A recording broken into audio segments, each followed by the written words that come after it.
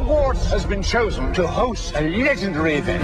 One epic challenge. The Tri-Wizard Tournament. 2 new schools. 3 dangerous tasks. I'm scared for you. Year 4 is here.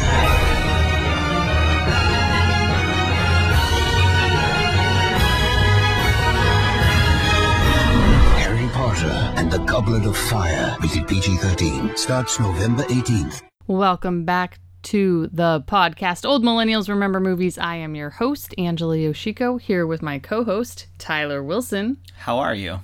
Well, I'm trying to see if our microphone will not sound like shit today. That's how I'm doing. That's what I'm doing. I'm doing okay. We do testing on the fly as we're recording. Yes, we do. Today, I'm so excited to talk about Harry Potter and the Goblet of Fire. Or just the Goblet of Fire. No, it's called Harry Potter and the Goblet of Fire. Perfect. I crushed it and nailed it.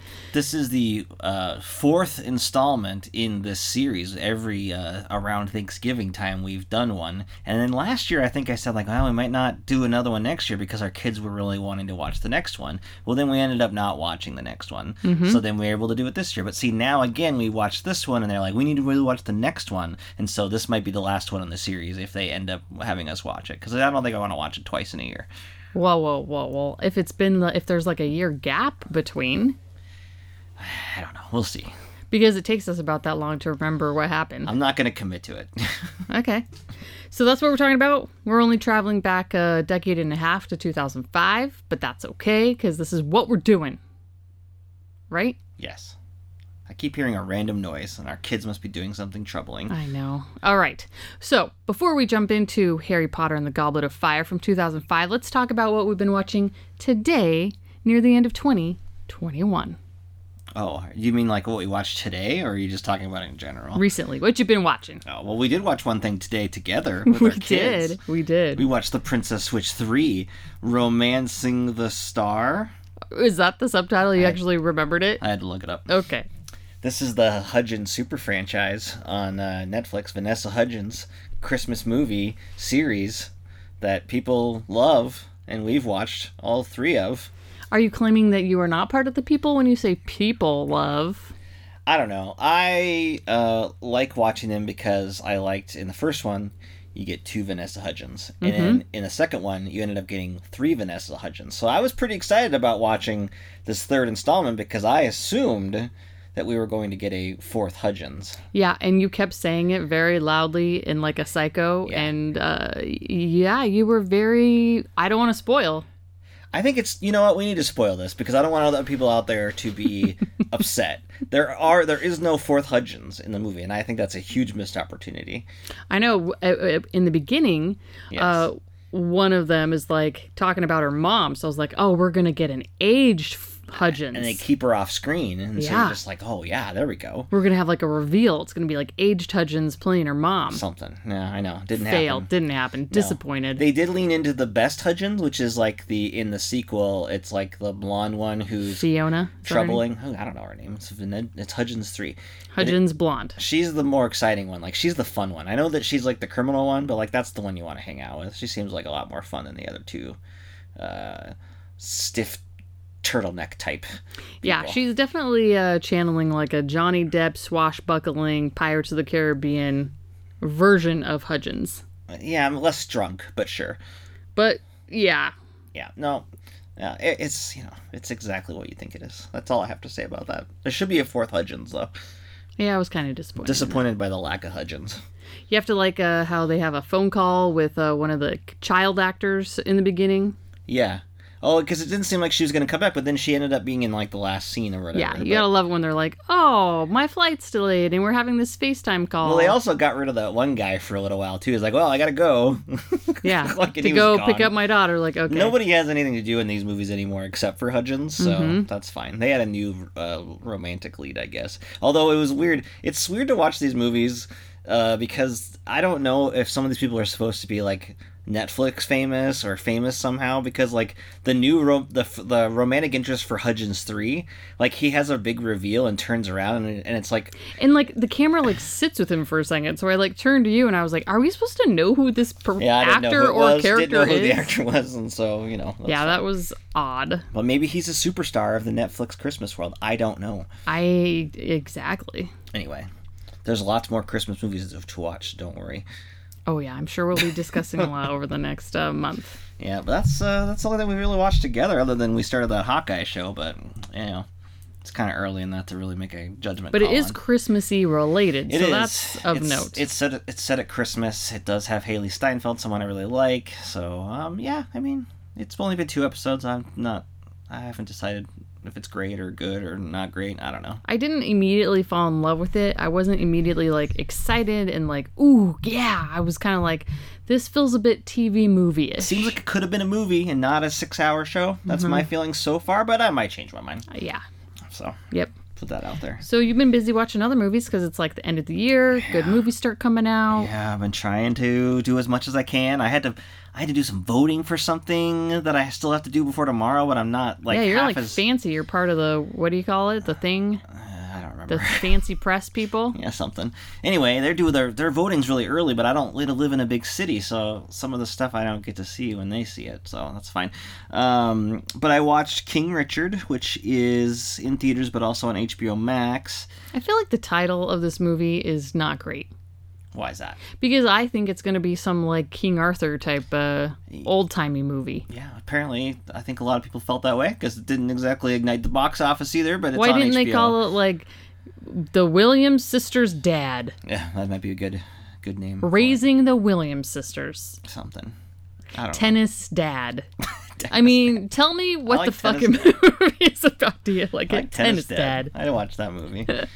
Yeah, King Richard, Tennis Dad. I'll be honest with you, I was not excited or looking forward to this movie in any way, because it just felt like kind of a lame biopic, and like a lame biopic about the person that like doesn't even seem to be like the, like, I'm more interested in watching like a Venus and Serena Williams movie, not so much like their dad, who was like a coach for a little while. I don't know, whatever. Now, having said that, it's a movie that definitely won me over as I watched it. The two girls who play Venus and Serena they're like main characters, and so they're in the movie quite a bit, and that's good. Is it actually two different actresses? Yeah. What do you mean? I don't know. They're I know not that the they're same like, age. I know that they're like different sisters. They're not twins, right? They're like different ages, aren't they? They're different. You don't know much about tennis, do you? I know that there's Serena and Venus Williams. Venus is older by like Okay. 2 years. Okay. Yeah, so obviously there's For two a different- moment, I you thought blinked they were out and I thought they were twins? twins for a moment. Yeah, and I forgot. No, Venus is older, and then Serena. And this is about when they're like 14 to 12-ish is kind of their age range, maybe. And that's when Venus Williams like went pro, or That's around that insane. age. When you think Yeah. about like our 10-year-olds' ability to play sports, Oh yeah, they're no good. and then you think about them at like age 12 and 14. Jesus. And then it's Will Smith is the dad character, and he's really good. It's like one of his, I would say, and I like Will Smith. He doesn't pick great projects a lot, but I think he's always usually pretty good, and I think this is one of his better roles. I mean, I think he's excellent.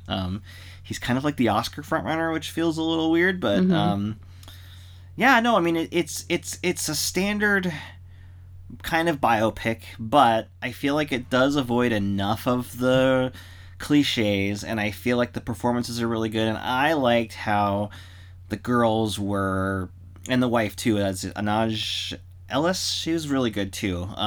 But I like the girls are very much pretty dynamic characters. They have a lot to do. It's not just a story about him, and I appreciated that. And I think he had a very specific plan, and it was very much contested in the media when he was kind of protecting them / training, helping them train and kind of trying to find a professional coach. And there was a lot of pressure for Venus to go pro faster, and so there was a lot of that going on. But then some people accused the dad of being kind of like a hype person who was, only out for, his own notoriety or whatever. And the movie actually does address all those things, and is, it's not just like this saintly portrayal, and I appreciated that, and I liked the girls enough, and yeah, it won me over. It's warm-hearted, but it's sincere enough that it doesn't feel too biopic-y. So Gotcha. I I overheard you recommending this to your dad. Oh, Is yeah. this like a perfect Oh, yeah. dad Christmas movie? oh yeah, it's not like Not Christmas, but dads tend to watch movies. yeah, it is a great I think a lot of people would probably like the movie. It's not like When I Recommend Titane, where the lady has sex with her car. Yeah, it's a safe suggestion. Yeah, for your because parents. it's more mass audience appealing, but it's good. It's like I was surprised at how solid it was. So, Okay, so yep. that's King Richard, Yep. the tennis dad story, which can be watched on. It's in theaters or on HBO Max for a few more weeks. Okay, the next one you watched has a cool title, but again doesn't tell me anything about the movie. Tick Tick Boom. Tick Tick Boom is on Netflix. It's based on a one-man show by Jonathan Larson, who is notable for creating Rent. And he died tragically kind of right before Rent really exploded or even debuted on Broadway, right? And this was a one-man show that he wrote, and it's kind of about him. He's like the character in it, writing like a workshop play, a different play, and kind of the struggles that he was going with in his own life. And he had a girlfriend who was kind of moving on with her life, and then he had also a big circle of friends who were, caught up in the HIV epidemic, and they were getting sick, and that was, a big part of the movie. And it's notable because it's directed by Lin-Manuel Miranda of Hamilton fame. And it's a pretty good movie, pretty good debut. It's definitely not like a one-man show. There's kind of like a framing tool where it's played by Andrew Garfield, who was like a Social Network, and he was a Spider-Man before the current Spider-Man. And so he's doing that show, and there's other singers, and one of the singers is Vanessa Hudgens, and she also appears in the other parts of the movie. So there's this framing device, but then you also are seeing scenes where of the story that the stories that he's telling in song on stage, they also are dramatizing those and also kind of singing in those moments too. So it kind of opens it up more than just a one-man show type thing. It feels like a movie, very cinematic. The music's okay. It's not it wasn't my favorite. Mm-hmm. I'm also I don't love the Rent music all that much. Some of the songs, sure, but I'm not a huge. Yeah, so I mean, in that regard, it was okay. But Andrew Garfield is great. I would have pleasantly surprised by him. That's not something cool. I would have expected him to do, and definitely not what he's done in his previous movies and stuff like that. So yeah, he's really good. I liked him, and I think it's a solid directorial debut. You could definitely see why it's very Broadway centric. There's a musical number in the middle of the movie where all these Broadway stars cameo, many of which you'd recognize, probably many more that you and I would not recognize. Gotcha. And so yeah, it's very, very much for Broadway people, but it's certainly watchable, and I think the performances are good. So solid On solid Netflix? movie on Netflix. Yeah, Tick Tick Boom. Tick Tick Boom. Couple other ones that are now rentable. Oh no, there's another Netflix one. Passing. We can't remember if we talked about Passing. We being you, because I didn't see it. You didn't watch it, and I can't remember if I briefly talked about it in our last episode. That's how my brain works. I can't even remember if I told you about it, because sometimes I tell you about a movie and it's on the microphone, and then sometimes I tell you about the movie and we're just not. This is true. So it's very hard to remember. Anyway, Passing it stars Tessa Thompson, who I really like a lot, and Ruth Negga, who was in a movie. She was Oscar nominated in a movie called Loving, which is not a great movie, but she's good in it. And they are women in what is it, the 60s, 50s? I can't remember the generation. It's Upper class 1920s 20s. woman Yeah. Okay. finds breezy refuge from a hot summer day in the grand tea room of New York City's Drayton Hotel. So they are two African American women who Ruth Negga plays someone who lives every day passing. So she is acting as if she is a white woman. Goes around and people are believing that she's a white woman. Tessa Thompson's character can do it, does it in the beginning of the movie, but feels bad about it, and she's very conflicted about that attitude. She's married to a black man, whereas Ruth Negga's character is married to a very racist Alexander Skarsgård, very white dude. Who's, What? And it's based on this short novella, I guess, that came out, way back when. And this is directed by Rebecca Hall. So that's another. She's an actress who's in various things. She's a very good actress. And shot in black and white, which is, I think, an interesting choice because of the subject matter, and I think that it is a way of kind of coloring's a bad word for it, I guess, but like shading, that's also a bad word. The conflict that they're doing, and also just like, you know, whether or not these two women are you're unsure of whether they can, you know, get by doing this, if they can escape, you know. I will tell you, when I'm looking at the photos from the movie, both the black and white and the color photos, like, it's a lot easier to assess like how much Ruth Negga's character is passing versus Tessa's, and I can see how the black and white would make that.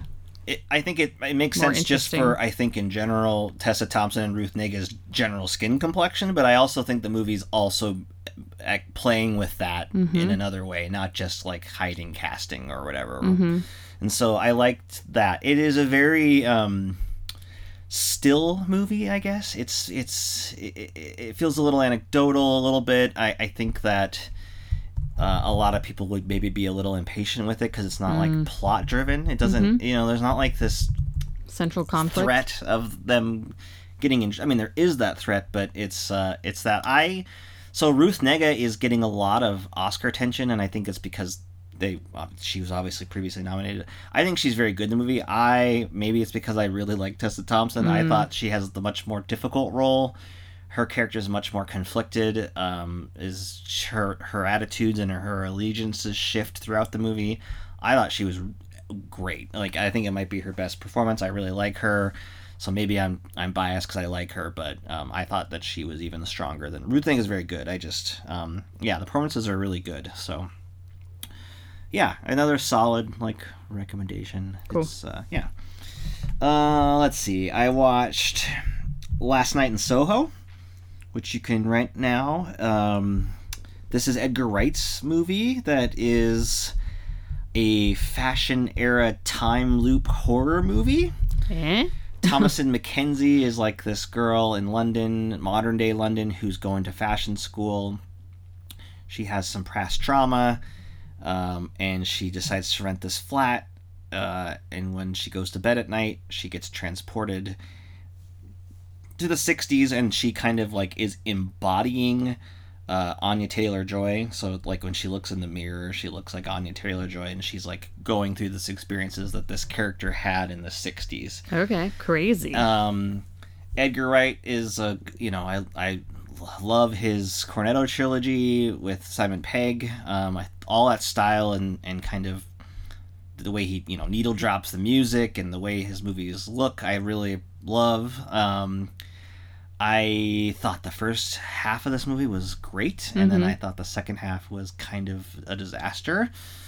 There comes a point where it starts to spin its wheels, and then it just keeps doing the same thing, and then it has, I think, a pretty bad ending. And it's just it just kind of sours the experience a little bit. The performances are really good between the two women, but it's hard to kind of go into why it stops working for me without completely giving it away.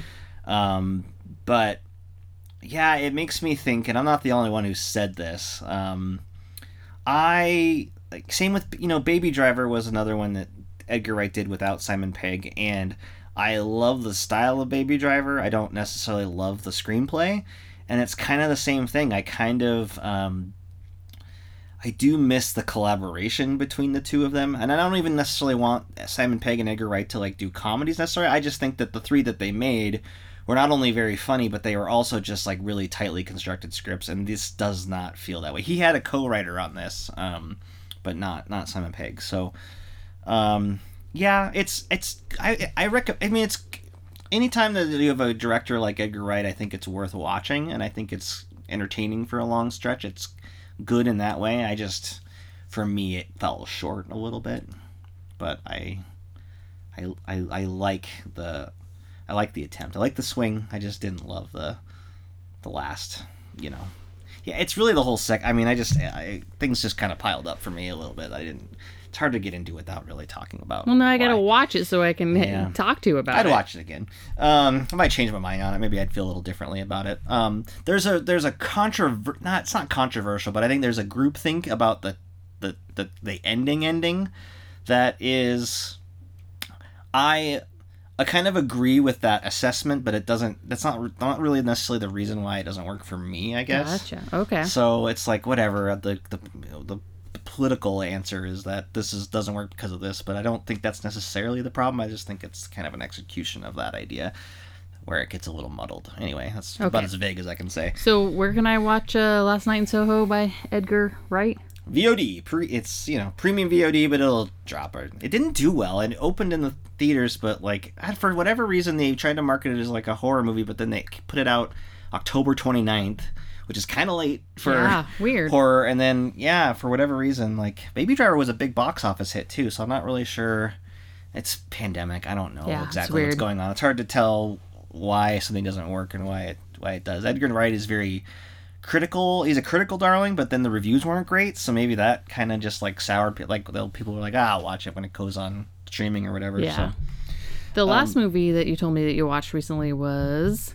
I saw Spencer, which is also available now to premium rent. This is Kristen Stewart, which we're going to talk about her Twilight partner here in a little bit. But she is playing Princess Diana in this. It's not it's a story about her and her living with the royal family, or being in the royal family right before. They ended up deciding to get separated, her and Prince Charles, right? And the movie is like a kind of like a made up scenario of like what happened at this like Christmas while she was there, and so it's a very much, it's not biographical in any way. I mean, it's using facts and then kind of trying to tell its own story, right? And it's kind of about state of mind of Princess Diana, or what she was going through, the pressure of being a royal and living under the pressure of knowing that her relationship is obviously disintegrating and she wants out and all this other stuff. It's from Pablo Larraín, who made Jackie a couple years ago, which is another kind of very similarly toned movie. I really like that movie. I think this one's better. Kristen Stewart's really good. It's kind of when she first comes on screen and she's doing her voice and you're just like, okay, that's distracting, but she kind of really falls into it really well, and I like what she does with this version of Diana and kind of the story that gets told about her and kind of the anguish that she's going through, and it's very much like it's honed in on her. There's other people that are coming in and out, but she's really like the main key player here. I think she's great. Like, she's probably the best. I like Kristen Stewart. I think she's always been really good, and she keeps proving herself that she's got this huge range of kind of roles that she can do. And I just really I liked her in it. I like kind of this anxious style of the movie. The music is, everything is, you're definitely feeling what she would feel like in the pressure of living with these stuffy royals in this giant like castle on Christmas, where she's being blocked from even like seeing her own kids, and it's really good. I would recommend that. It's probably the best of the bunch here. Oh, because when you were starting to describe the plot, it sounded pretentious and obnoxious. It's not that. It really isn't. I think that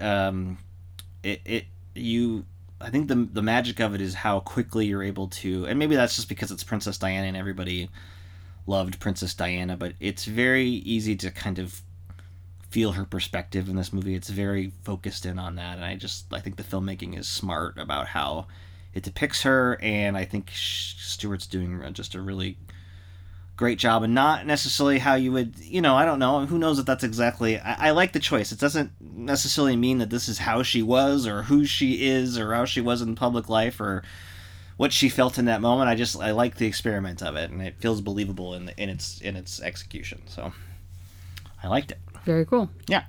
So to recap, King Richard, Tennis Dad, yeah, is a watch. It's good. Tick Tick Boom, Yeah, let's watch. Sure. What was Tick Tick Boom again? That's the Jonathan Larson, Andrew That's Garfield. the name of it. A lot I of good can't performances in all these movies, I would say. Last Night in Soho. It's okay, but mileage will vary. I think there's enough stylish things going on in there. It's worth watching. I don't know. The black and white flick Passing. Yeah, I think its performances are really good. Princess Switch 3, you know it, and Kristen Stewart as Princess Diana. Probably my favorite of all those movies. I just okay, maybe I gotta see it to believe it.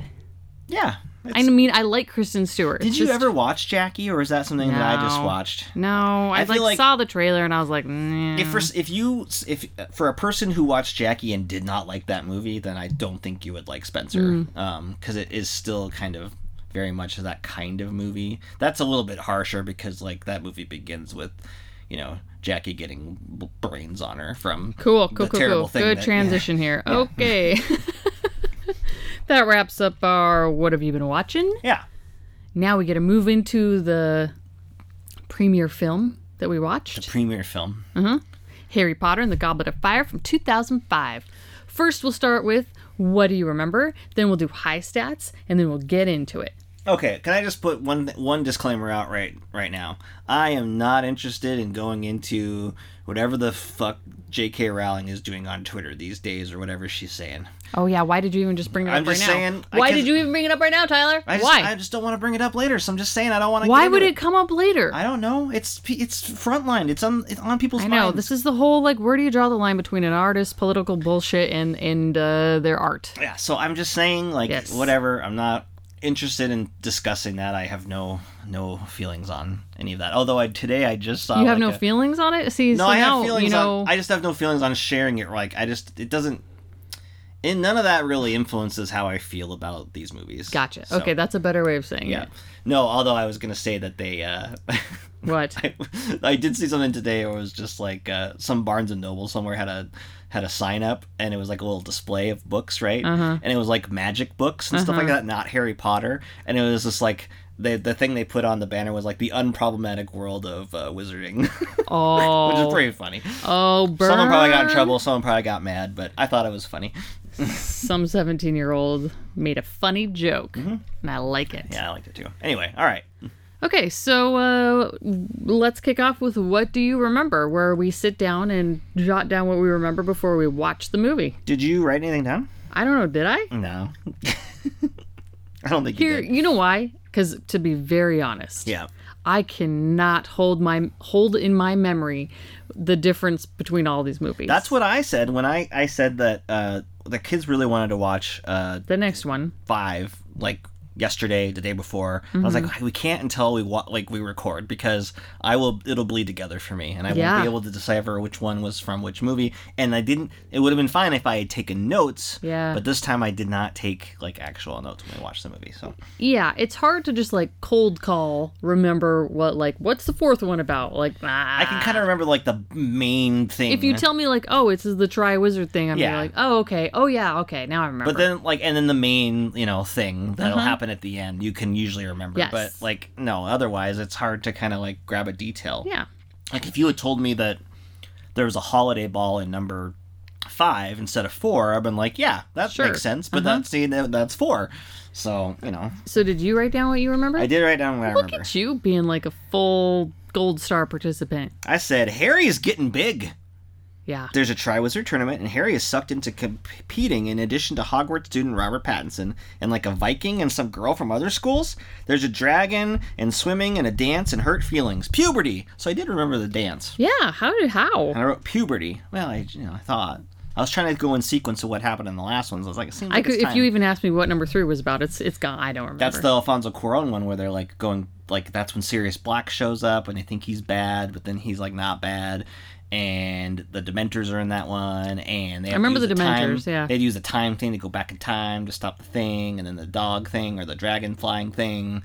Yeah, that's a lot.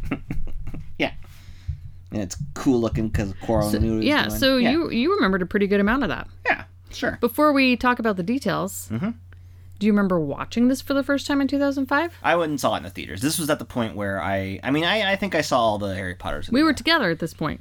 Because this is 2005. and we had started dating in 2002. Probably went together to see it then. Yeah. So let's actually talk about High Stats because it's sort of related. The only to one that. I didn't watch without you was the first two, I think, because they were 2001, 2002, and they were at, Yeah, they were when we were in high school. Okay, so Harry Potter and the Goblet of Fire High Stats came out November 18th, 2005. That's just 2 days after my birthday. Okay. Now I just put my birthday out in the world. Way to Feel go. free to send me goods to our P.O. Box, which you can find on our website. Not. Also, someone's going to steal your social security number, probably. Because they know my birthday. Yep. Okay, it received a PG-13 rating.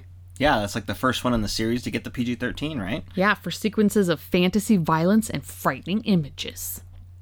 Yes, and I am curious. I didn't know that when we started watching it. I when we were showing it to our kids, my concern was like, I'm pretty sure 5 is where it gets a little bit darker. Mm-hmm. But then I remembered like, oh wait, I remember the end of this movie. Is it dark before the ending?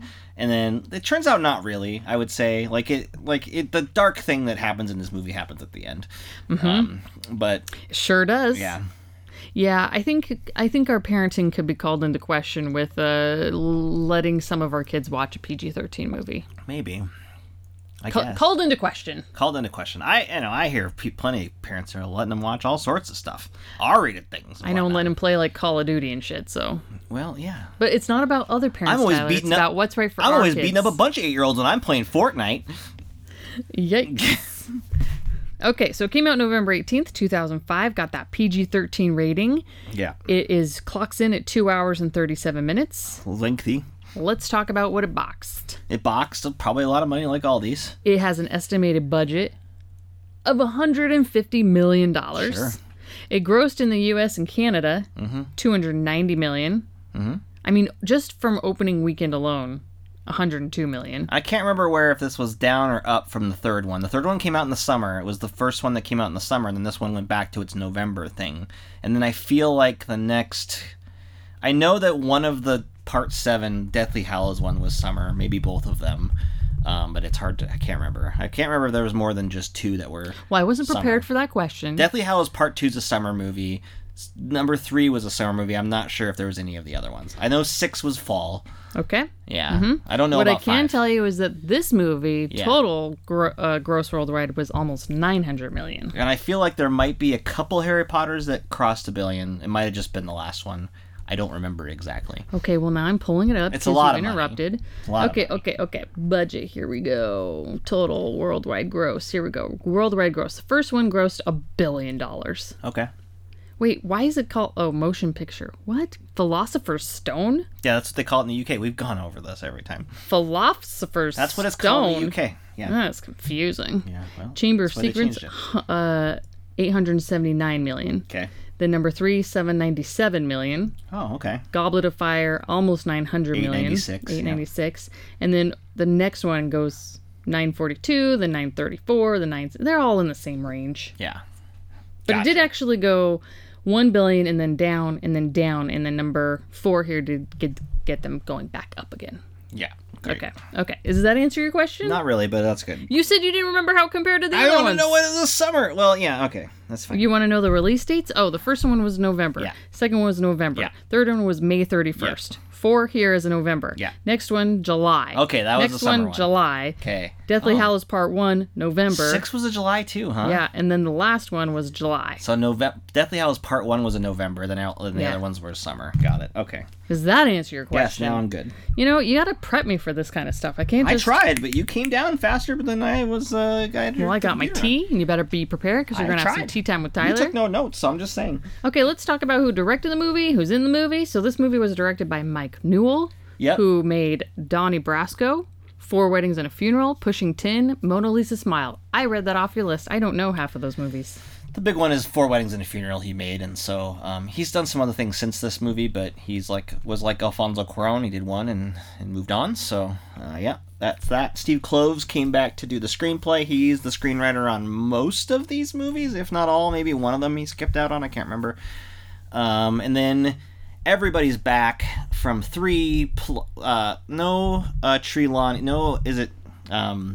what? What words are coming out of your mouth? Is Emma Thompson the Trelawney professor, like the potions? She's not back in this one. No. She doesn't appear. But everybody else is pretty much back, and then there are the additions of notable. You have Brendan Gleeson as Mad Eye Moody, who's like the new Defense Against the Dark Arts person. Of course. You have Miranda Richardson, who comes in as Rita Skeeter, the journalist. Journalist. Can you call her a journalist? She's a tabloid journalist. Yeah, boo. It's a tabloid for sure. Always trying to see if Harry's macking on Hermione, even though they're not. They don't feel that way towards each other. And then we have Robert Pattinson as Cedric Diggory. He's another older student of Harry, who's in the tournament. And then big notable one is Ralph Fiennes, who appears at the end of this finally as Voldemort. You wrote Ralph Fiennes. Yeah, that's how he spells his name, but people say Ray Fiennes. Really? Okay. Yeah. Yeah, Fiennes. great casting as Voldemort. Perfect. I mean, great and it's he's only in about 5-10 minutes of this, but man, it makes an impression right off the bat. It's Is he not? I mean, I guess Voldemort doesn't really have a full body. No, he doesn't fully appear until he's played by other. Well, yeah, but people and those other ones. Yeah, it wasn't like a full version. Because, like, in my brain, yeah, he's Voldemort through the whole. Well, yeah, but thing. Yeah, he doesn't actually appear until this movie. Yeah, so. That's a little surprising. Wait, what about for flashbacks? No, they just have him off screen. They never. Oh, you can't see him? Yeah. Okay. Yep. Okay, look at you remembering things. Yeah.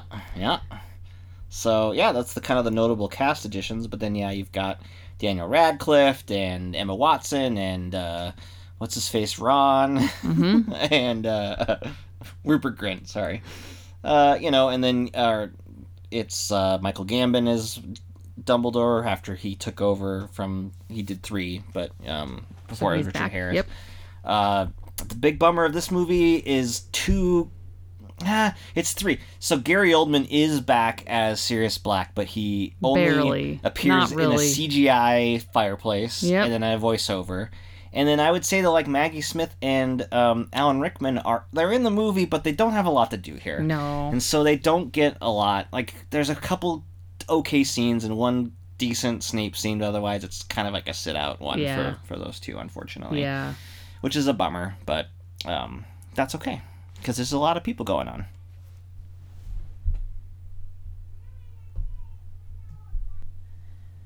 So yeah, like we kind of mentioned in the beginning, it's the Triwizard Tournament. So there's a goblet, and it's a tradition for these 2 other schools to come, and you put your name in there to see if you're going to compete. Sir, it's not just a goblet. It's a goblet of fire. It's a goblet of fire. You can't just, like, skip the fire part. But there's, like, stuff going on, so that, like, nobody under 18 or under 17 can compete. It's only, like, 1 kid per school, which seems, like, really exclusionary. I don't know. Just, like, a lot going on It's here. a lot of effort. So they invite the schools for the whole school year. For the whole year, yeah. I feel to Hogwarts. Yeah. And then, so for a whole year event, we're doing something that focuses on 1 kid per school. And it's like 3 events that 3 days both take place. 3 days for 1 whole school year. Yeah, it doesn't seem like it would be. They could do it over a long weekend. Yeah, but it's really less about the competition and more about the camaraderie and building those relationships and blah, blah, blah, blah, blah. So anyway, long story short, there's a kid selected from each school, including Cedric Diggory. That's Robert Pattinson's character. He's in the same house as is he a Gryffindor or is he not a Gryffindor? I don't even remember. I don't remember if he's in the same house as Harry, but he's selected, and then there's like Victor Krum, who's like the Viking type guy, and then Cedric is a Hufflepuff. He's a Hufflepuff. Yeah. And then Fleur is the gal, which this movie like makes a big deal of like them being an all-female school. And, like, Ron and Harry and all the other kids are just, like, fawning over them when they walk in. There's a weird shot of all their butts, which seems weird to me. Yep. It's like a real focus in, and you're children. Like, cool, 13-year-olds' butts. Some of them might sexualized. Be 17, Even I guess. still. Yeah, anyway, a little weird. But it's hard when you're trying to capture that, like, awkward middle school crush experience of a teenage boy. Would have been fine without the close-up on the butts. Would have been fine. Yeah, you could do that without that. I agree. That was pretty easy. Could have just been the same exact thing minus the butts. Yeah, you're right. Odd. So then, you put your name in the thing and it burns up and it like puts it in or whatever. No one is allowed if you're under 17 to do it. The Weasley brothers. I mean, we jumped over the part where they're at the Triwizard Tournament at the beginning, but whatever, that's fine. It's cool, but it's like a thing. You mean at the Quidditch tournament thing? Right. Triwizard is the whole other thing. Yeah. They're at the Quidditch World Cup, and that's when, like, the Death Eaters come back. Like, that's Voldemort's, like, dudes, and they're causing trouble, you know? That's what prompts this whole fear of, like, something going on in the Triwizard Tournament. Like, oh, there's some nefarious shit going around, right? What are they called, Death Eaters? They like to eat death. I don't know. I'm sure it's in the books. Sure it is. I don't think I've read this book. I feel like we've read all the books, but I've read at least 5, years. 6, 7. I don't know if I really remember reading those middle ones. So. Gotcha. You're like, movies covered it, check. I didn't even, I mean, yeah. The only reason I feel like I only read 6 and 7 was because those movies weren't out yet or something. I was like, well, I gotta see what happens. So. Yeah. You're like, I'm super invested. But anyway, there's 3 people selected, but then a 4th name gets pooped out, and it's Harry, and everybody's pooped like, out? what the hell? Yeah, it gets pooped out of the fire. And everybody's like, wait, he can't compete. He's a cheater. He's underage. He's a cheater. Oh yeah, Ron, like the most annoying thing about this movie is how Ron is like pissy toward Harry for like, I don't know, a half hour or half the school year. Super pissy. Because he thinks that like he cheated and got into the And he thing. thinks that like Harry did it without telling him. He's like, you know, it's one thing to do it, but then to not even tell me that you're doing it. Mm-hmm. But after all you've been through together, you guys, you don't believe him? Like yeah. when he says he didn't put his name in there, what part of Harry, like Hermione, sure, she knows what she's doing, and she seems like she would want to compete. Maybe I could see her maybe putting her name. Yeah, well, in, she has a history Harry. of being a little sneaky sometimes. But not Harry. Harry's not sneaking into the competition. Why would he want that? He doesn't want that pressure. He already is notable for all this other stuff. Mm-hmm. So it is weird that they're like, he gets like ostracized and everybody hates him, and like a whole school seems to like dislike him for a little while. Yeah, they're all shitting on him. It doesn't make any sense. And it's like, also the thing you want to remember is like, this guy survived getting killed by Voldemort. Like, I don't know. And also helped your school several times from utter disaster. He's probably like pretty like magically strong. So maybe like don't cross him. I don't know. What if he turns bad? Yeah, what if he's the other side of the coin to Voldemort? Like, people. Exactly. Watch out. Maybe don't be shit on him for something he clearly didn't, he says he didn't do it. So, but anyway, there's rules, and so he's got to compete. I don't know. Sure. I mean, the Goblet of Fire has spoken. You just got to listen. But we find out later that it was a sabotage. So if you can sabotage the Goblet of Fire, then I guess it's not like this, like, be-all, end-all magic thing that, like, you must abide. It's like, well, no, someone clearly, like... Do they explain ever? Yeah, they do. What's the explanation? They I feel like it was a lot of throwaway line. The Timothy Spall character who's posing as Mad-Eye Moody is the one who put the name in. And you think it's Mad-Eye Moody, because this movie's doing the thing with, like, oh, is the Dark Arts teacher going to be bad again? And it does seem like that at the end, but then, no, he's got a polyjuice still. We're jumping all over the place, but yeah, there's a lot. The point is that there's a lot going on, and this is where these movies they start getting really dense. Yes. It's a lot going on, but what I will say is that while there's a lot of details going around, this is a pretty easy, straightforward premise. Yeah. It's like there's 3 things. There's 3 challenges. 3 things. Mm-hmm. And then... I mean, although I do have questions about how the challenges actually work. And again, it's probably in the book. So, yeah, you got... The first one is this... you got to get this egg from a dragon. And they all get different dragons. And Harry, of course, gets the shitty dragon. Like, he's the mean-ass dragon. They make a point of saying that, right? And if you don't get the egg, then you don't get the clue to the second thing? Or are you out if you don't get the egg? Unclear. In the movie. Let's only talk about the movie, because we only have what they've given us in the movie. So then my question is, so the egg is the clue, and it has a little thing in there that tells you what the event's going to be for number 2. Well, via a riddle, yes. But my question about that is, like, it's not just, like, I don't know how to explain this, but, like, you don't have to figure... If one person figures it out, or, like, you don't have to figure it out, because you just be like, hey, there's people gathering at the lake for this next event. I guess it has something to do with the lake. Like... But that could be anything. And you just show up, and then it's just like, okay, we'll jump in, and it's just like, oh, okay, we gotta go down and... You have to be prepared. You have to hold your breath for 100 minutes or some shit. Yeah. You can't just nilly-willy do that. You have to have a plan. They're students. They can't just like come up with this on the fly. And they all come up with different plans for breathing underwater. Yeah, pretty much. You have to know that. If you just showed up, you're out. So like, but my question is like, does everybody else know? Who everybody else? Like there's a big crowd. No, why are they're told where to go, and not everybody's at the lake. A lot of people are at the lake. Not everybody. And then the other thing is that this seems shitty. Like, yes, this is the second tournament. Yeah, they're like, we're gonna take something, you have to recover something that you cherish, and in all 4 cases, it's a person, which is weird. Like, because it seems like they're in very real danger from these mermaids down at the bottom and from drowning the lake. They could drown. They're being held under there, but they could drown. Or it doesn't seem like if you don't get your person, they're not going to come up. So like, you didn't sign up for that. Like, those people didn't sign up for that. And of course, it's like also like all of our 3 main characters, because Victor Crumb is like into Hermione, and Harry chooses Ron because they've made up, I guess. I don't know. Or he didn't choose Ron. They just get taken away. And then I don't remember the other one. The other's little sister. The other's little sister. That's right. What was the 4th one? You got the Harry's love interest. Oh, yeah. That's because she went with Victor to the dance. She didn't go with Victor. I mean, she went with Diggory. Cedric. Cedric. Okay, to the that's dance. right. Yeah. It's all their dance partners. That's weird. Sort of. Kind of. It's weird. Yeah. It's, yeah. So Ron basically was his dance partner because they ended up sitting in the corner the whole time, losers. But yeah, this is just like, it seems like a shitty thing to like be like the person to cherish, because it seems like you're in very real danger. Meanwhile, like, well, if you lose, like if Harry loses that challenge, he's just like, oh, well, I can't breathe underwater. And like, there's no he's out, I guess. Or not, by the way.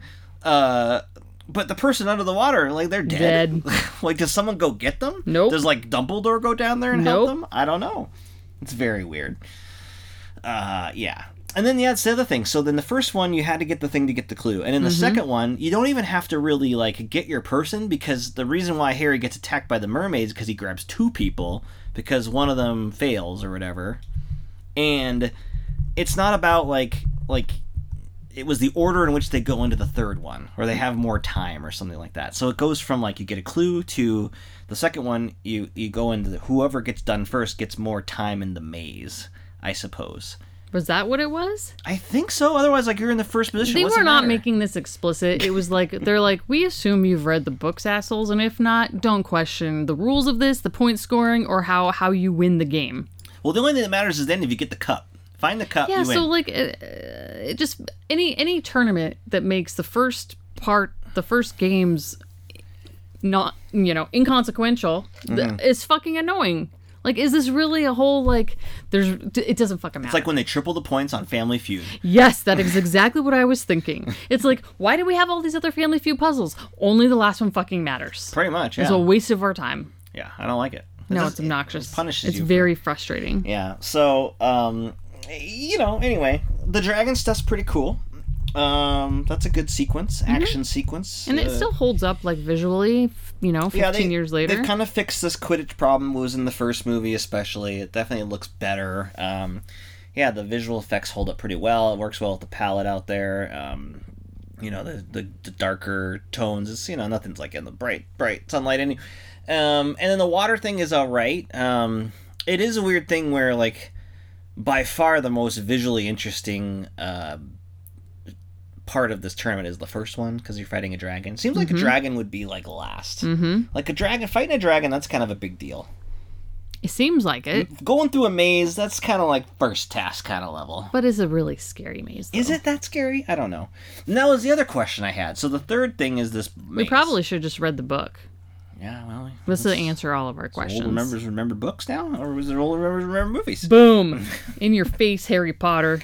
So, there's a thing here where you can get incapacitated, or you get confused, or Victor Crumb gets, like, possessed. There's a lot of weird shit going on in this maze, where it's changing, and... if you get incapacitated, you get eaten up by the thing, but you're supposed to shoot your wand off if something bad happens. That was all confusing. And, like, the girl, she gets, like, taken, and it seems like... But then Harry shoots off his wand. Or was it her wand? I was so confused. And it's not a good cut there, either. I was unsure about what was going on there. And then... yeah, it turns out that none of this is even like, none of it really even matters, because even if, so that's the thing about the third task that I find super lame. If it was not sabotaged, if this was just the thing, it was just like they got to the cup, and then like you get the cup and that's it. And I don't know, this seems really anticlimactic. Now, of course, it's been sabotaged, and so we get a whole extra sequence, but if it wasn't sabotage, it's like whoever came up with this, who was in charge of the Triwizard Tournament? The Goblet of Fire, apparently. Goblet of Fire needed to have some better ideas. And then how often does this happen? Is this the only one that we see in the franchise? Is this like an every 10 years thing? Is this like an every 20 years thing? Is it just whenever the Goblet of Fire feels like it? Or he's like, oh, I got a good idea for a third task this year. Or what? I'm just curious. And then so are they... Who's in charge of all this? I want to know, is it Dumbledore and the professors who are like, hey, Ron and Hermione, let's put you under the ocean? Or is it the Ministry that's involved in this? What's going on here? Who's sanctioning all this? Who's running the big stands? Who gets to go to the thing? Yeah, this is the problem. Do they sell concessions? This is the problem of shoving all this, a 700-page book, whatever it is, into a 2.5-hour movie. Are you selling concessions to a thing where you're going to fight a dragon in which you could get burned to a crisp? Are you selling concessions to a thing if you're got some kids that are stuck under the water and couldn't drown? Or are you just there to like cheer? And if so, that feels weird. Why are students there cheering it on? Because they're cheering on their school. It's a competition. It's weird. Quidditch, there's like a set of rules, and there's like no one is supposed to die in the Quidditch. Apparently there's points. It's a whole fucking thing, but they just skimmed over in the movie. Okay, there's points? Yeah. So what do the points matter if you just find the goblet in the middle of the maze? I don't know. I don't know. It's stupid. Okay. I think we can agree that the movie does fail to give those details because it doesn't have 6 hours to provide them. So yeah, and there's a lot going on here. I already said that it kind of hurts the Snape and your Maggie Smith, all that. You don't get a lot of that kind of stuff in this movie. I do also feel like outside of the sequence we'll talk about separately, Hermione doesn't get a ton to do here, really. It's very Harry focused, this particular installment. Yep. And that's okay. It's just that I think they work best when they're kind of playing off each other. I think that's why the best part of this movie is when they are frontlined and foregrounded. And yeah, I like, this is very common. Usually when there's a new professor, new character coming in, you do spend a lot more time with them. So you do get a lot of good Mad-Eye Moody. This is a good, it's good Brendan Gleeson performance. The eye is kind of cool. It's got that wacky eye. He teaches them, I think, is a pretty good sequence. This is good, it's like setting up stuff for later, but it is a good sequence of what are the 3 spells that are forbidden, and he teaches them in the early parts of the movie. Some people think we shouldn't teach you them. I say different. I like all that. You get a little taste of what those are, and that's a torture one. What's his face? Neville Longbottom. He has a little bit more to do. He honestly Longbottom has more to do in this than Ron. Yeah, Ron just gets to be a little bitchy poo at the beginning. It's fucking annoying. And then so then it's the kill spell, it's the torture spell, and it's the mind control spell, and so all of which will come into play. And he makes Neville watch the torture one, yes. and Neville's parents was used on his parents, and so it's very hard for him to watch even the spider being tortured. So I like, it's a good use of Brendan Gleeson. It is a little bit weird that we don't, and it's actually kind of more of a shortcoming later in the series, because in this movie, he's never playing that character. The only time we really see him is when the bad guy is posing as him, right? Mm-hmm. So then it's only in future movies do we see how Mad-Eye Moody really is. Mm-hmm. And because he's not the frontline person in that movie, he's not developed as much. Yep. And then of course he gets kind of offed early in 7, so he doesn't Yikes, get. Spoiler. Sorry. Well, it's kind of like this thing, and that's the bummer too, because I knew about the fate. Sorry, spoilers for the 15-year-old movies, but I knew from reading the book that Sirius Black is out after 5, and so when the movies are out, I was just well, he's not even in this. It sucks to get Gary Oldman for 3, not use him in 4, and then he's back for 5, and he's got a good arc in 5, but then that's it for no more Sirius Black. And so that's kind of the bummer of bringing all these people in. I mean, Maggie Smith, she gets some stuff to do toward the end, but it's... Even in 5, it's a whole other dark arts teacher that kind of is the front line of that one, too. So, yeah, it's just... It's an abundance of riches, and that's kind of the sacrifice you have when you cast and have good characters, but they don't get to have such huge moments. So. Yeah, even Malfoy's only got like one scene. Yeah, his dad, the big Malfoy, Jason Isaacs, actually has more screen time in this movie because he's a Death Eater. He's in the end, and so he has more to do in this than the little shitbag one, Tom Felton. And yeah, there is a little bit of Hermione stuff I kind of like with her trying to still be Harry's friend and trying to help him while Ron was being shitty. It seems like she's the only one who's kind of being supportive of him a little bit. But then again, it also get the sense of like they're just trying to add her. I mean, I think you and I are on record of saying like who's the best Harry Potter character. It's obviously Hermione. Yeah, everybody knows that. Really, she's the one that you definitely want to have on your side at all times. She's the one who knows everything. Like, you're basically hopeless without her. So, and I think maybe the franchise knows this a little bit, or the stories know this because they know like, well, if it was Hermione, wouldn't it really be a conflict because she knows what she's doing, whereas Harry Potter doesn't really know what she's doing, and Ron is completely hopeless. So, what did you think about like the dance? Okay, so I wanted to talk about this separately. I think the dance, which is a Christmas dance, it's a Christmas Eve tradition. Again, weird. So they're here all year. Usually, and we've learned in previous movies and books, that almost everybody goes home for Christmas, right? Harry doesn't, because he doesn't want to go back to those shitty uncle and aunt, right? But usually people go home. Well, not this year. This year, there's a dance on Christmas Eve. Shitty timing. No one wants a dance on Christmas Eve. Is it also because like things are more dangerous? Things are happening. Maybe that's part of it. So they don't want to send all the kids out and about. But I think that regardless of the logic of that, I think this is... because right from the beginning of this movie, when you're watching it, you're like, well, these kids they're not little kids anymore. Like they're aging up. They're taller. Ron is looking weirder by the second. Awkward teenager looking. They're just getting older, and it's very apparent. And I think that it's a very smart play to lean into this. I know it's in the book, but like I think this is the best sequence in the movie. This kind of 15-minute break where we have this dance.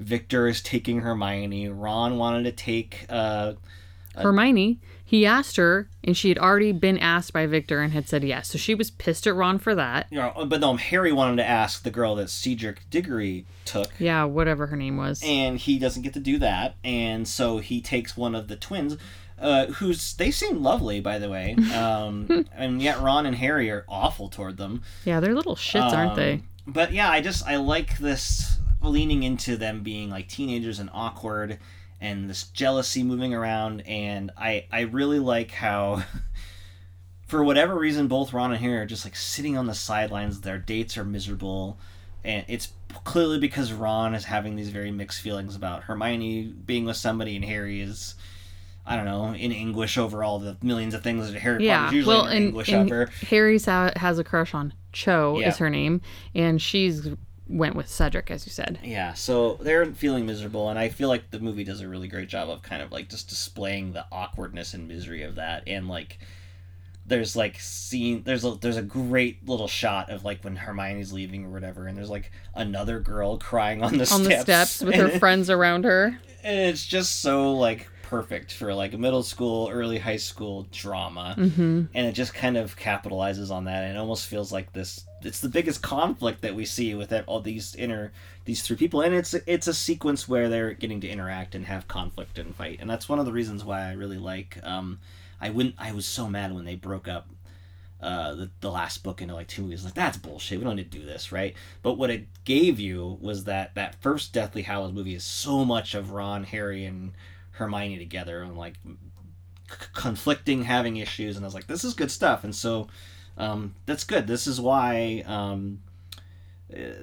that casting at the beginning is just it continues to pay off. Like they get better in every movie acting wise, right? But like that was not a guarantee. No, that's the thing. Like when you get kid actors, like, oh god, that can go real bad. And the thing is, that we joke about how they look different and Ron's growing up awkwardly, but they still look like versions of them. Like they don't. There's a lot of luck that kind of went into this, right? And like they look the part still, and I think that all three of the actors cared about getting better and doing a nice job, and there was a lot of care putting on making sure these performances were good as they went on. And I think, I think they all talked about how it was important to them to like be able to pull off some of the heavier stuff that would come later, and so that came with them having to, level up their acting skills. Yeah, they had to get over better time, at what they're doing, right? They can't get by with being cute kids anymore. Yep. They have to be actors. And so, I just think that's the remarkable thing about this franchise more than anything is like, well, two things. It's just like the A casting of all the adult characters, just like across the board. Amazing, right? Mm-hmm. And that's what money will give you. But then like getting these three, and a lot of the other side characters too. I mean, I think Longbottom he's good at that, what that is.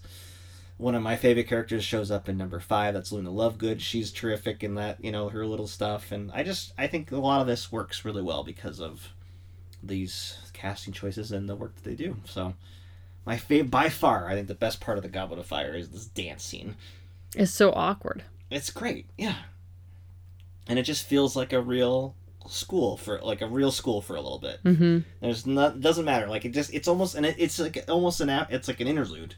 It's between all these other things. Mm-hmm. There's no mention of Voldemort, right? It's just like, it's that. So, all right. So that's the best part. And then I think the other big major part to talk about here is the ending. Yeah. So we reveal that there's a sabotage at the end of the cup. The 2 other school people are out. And Diggory, Robert Pattinson, and Harry like touch the cup at the same time after like having a little scuffle over who should go first. And they lost themselves. Cedric like tripped and was like getting attacked, and Harry had a choice to like go back and help him or let him basically lose. But like it ends up being a terrible like I think it is handled a little bit in, unfortunately with movie 5 is that's the biggest book, and there's a lot that has to get done in that, and it doesn't leave a lot of room for Harry to kind of explore. I mean, we're talking ahead, but like I could have used more of like that decision, because like if he had just let him get tangled up by the weeds, he'd get kicked out to the front, and none of this other shit with Voldemort would have happened, and he wouldn't have been dead. But Harry Potter might have been dead. Harry Potter might have been dead. He definitely, his ghost form helps. We'll talk about that in a minute. See, so I mean, Harry Potter would probably have been dead. Maybe, yeah. So anyway, it's this big. The trap, basically. It's the Death Eaters have used this magical power to bring back a respawn Voldemort. It's based off of this nightmare that we saw at the beginning of the movie that it plays like a real scene with a snake and everything. That's kind of the introduction of all that stuff here.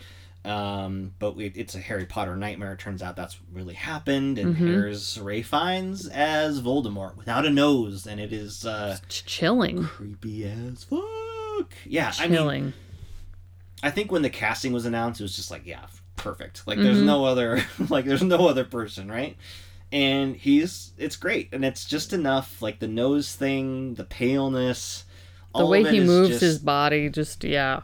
It's just another like A casting, like A+. Yeah.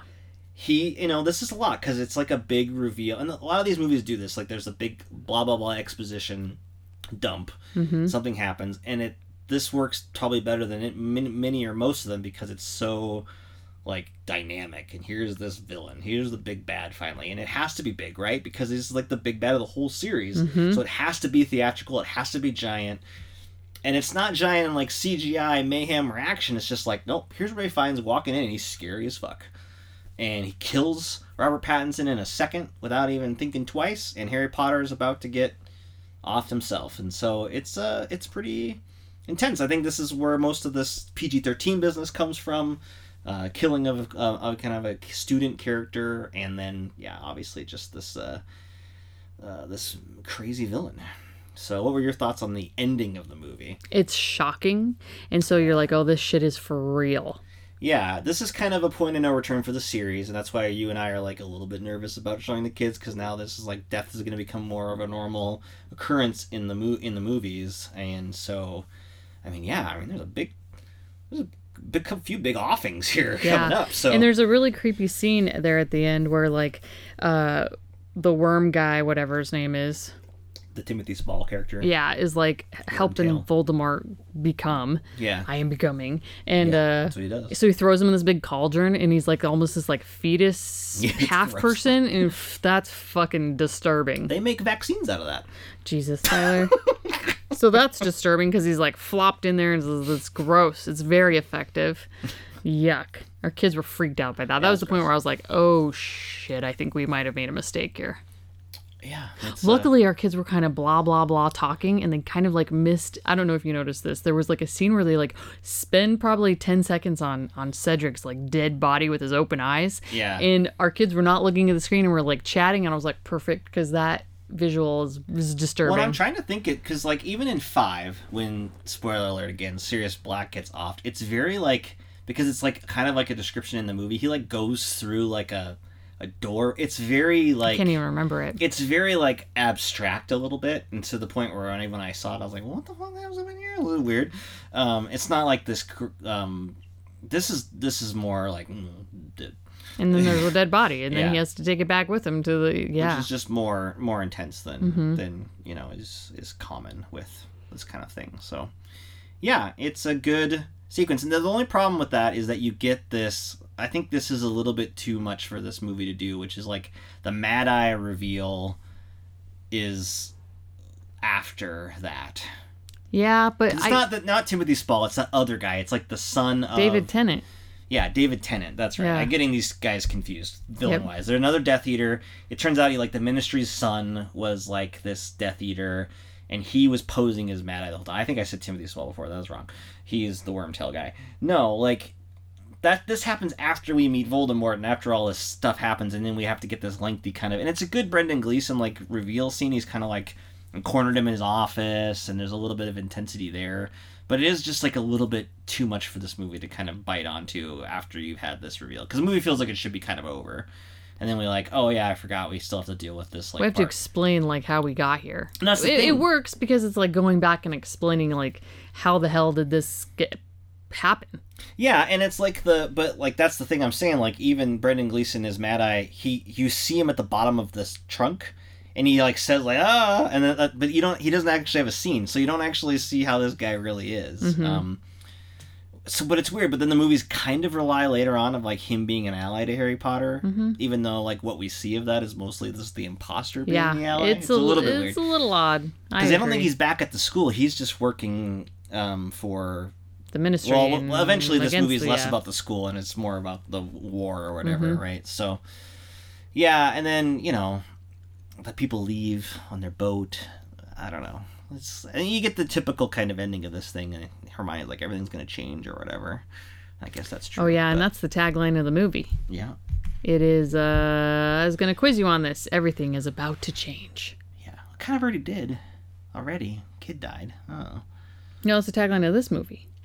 What's funny is that this is where a lot of the allegorical stuff really starts picking up, because if I recall, a lot of what happens after this movie is like, well, did that really happen? Or what did Harry Potter see? We don't believe that he saw Voldemort. There's a lot of people that don't believe him. There are people who deny that that's what happened. And so there's just like this lot of like denial of truth. And then the dark arts character in the number 5 is, she's a ministry person. It is a lot more. This becomes a lot less of a children's adventure fantasy after these moments. So it's a big transition. So I guess everything's about to change is kind of right, Hermione, but maybe you're a little hour late. I don't know.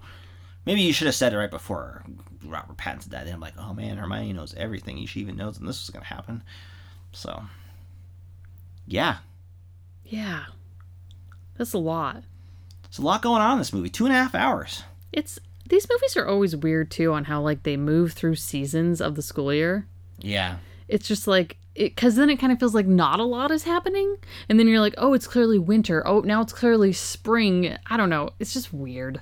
It is weird that it does like.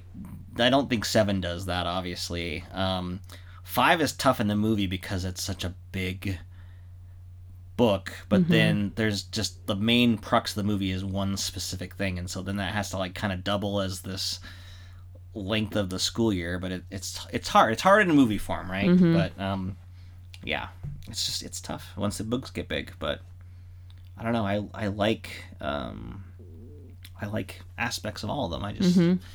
One thing I noticed as I was watching this was knowing that like Neville dies in the end or near the end. He doesn't die.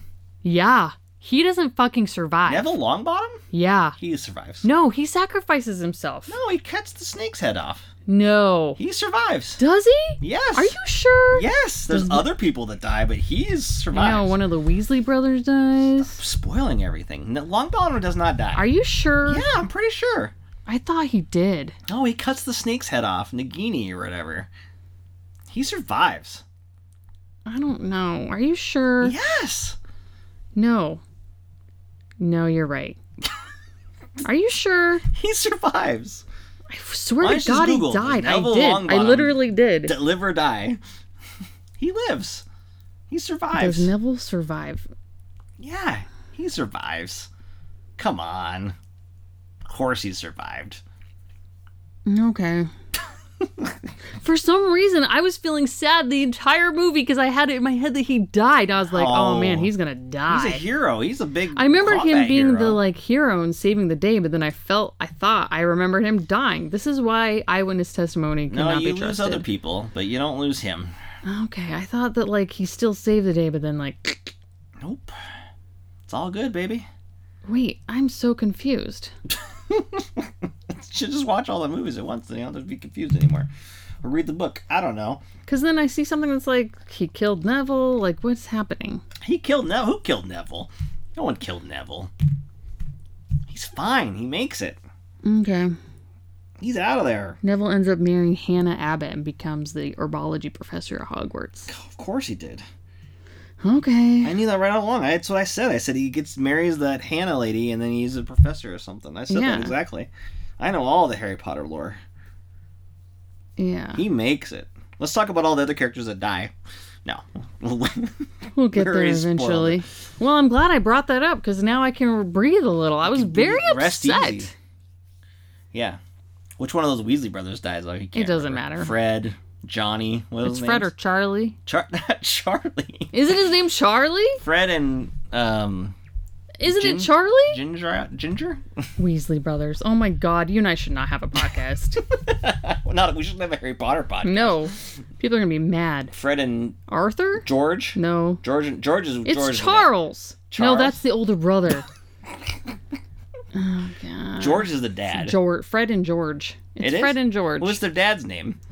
Well, then they have their older brother Charles. Bill? Bill? Arthur. Arthur Weasley. That's the dad. Sure. Yeah. And it's Fred who gets killed. Spoiler alert. Jeez. Which one's Fred? It doesn't matter. Yikes. We're awesome. Goblet of Fire. Where's the Goblet of Fire go after this? Is it always back to lit the closet? Up? But like, is it? No, he lit it, didn't he? He lit it as in the beginning of the movie. Dumbledore. Dumbledore lit it? Where does the Goblet of Fire go? Yeah.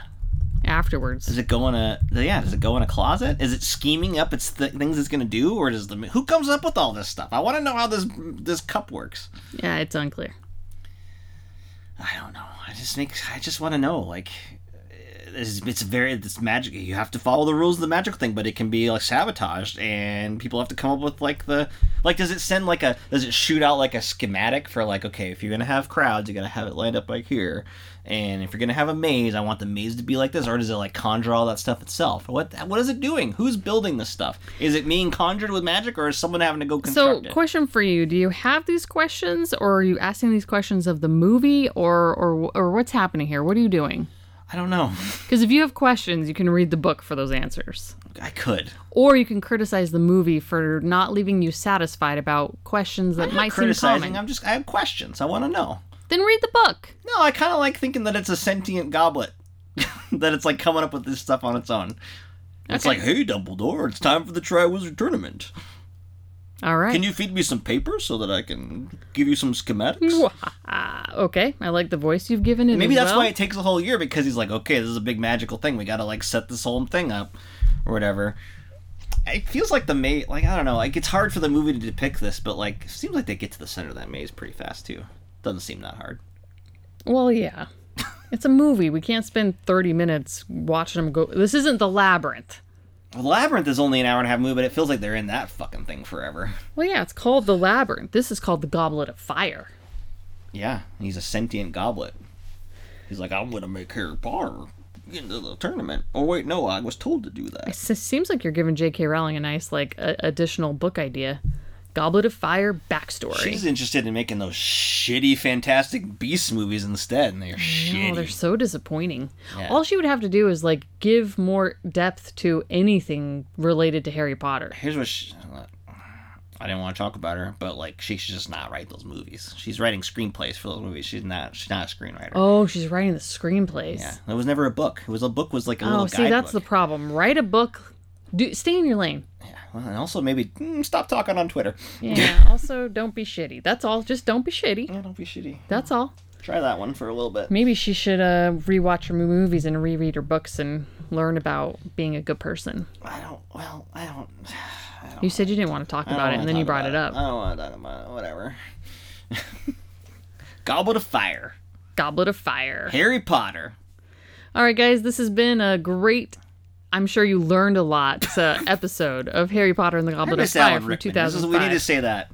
We always got to say that in every movie. Every time episode. I saw him on screen, I was actually legitimately correctly sad. Yeah, because he's a treasure. He's dead now. Maggie Smith, she's still alive, man. Good for Maggie Smith. She's just kicking around, man. Mm-hmm. Good for her.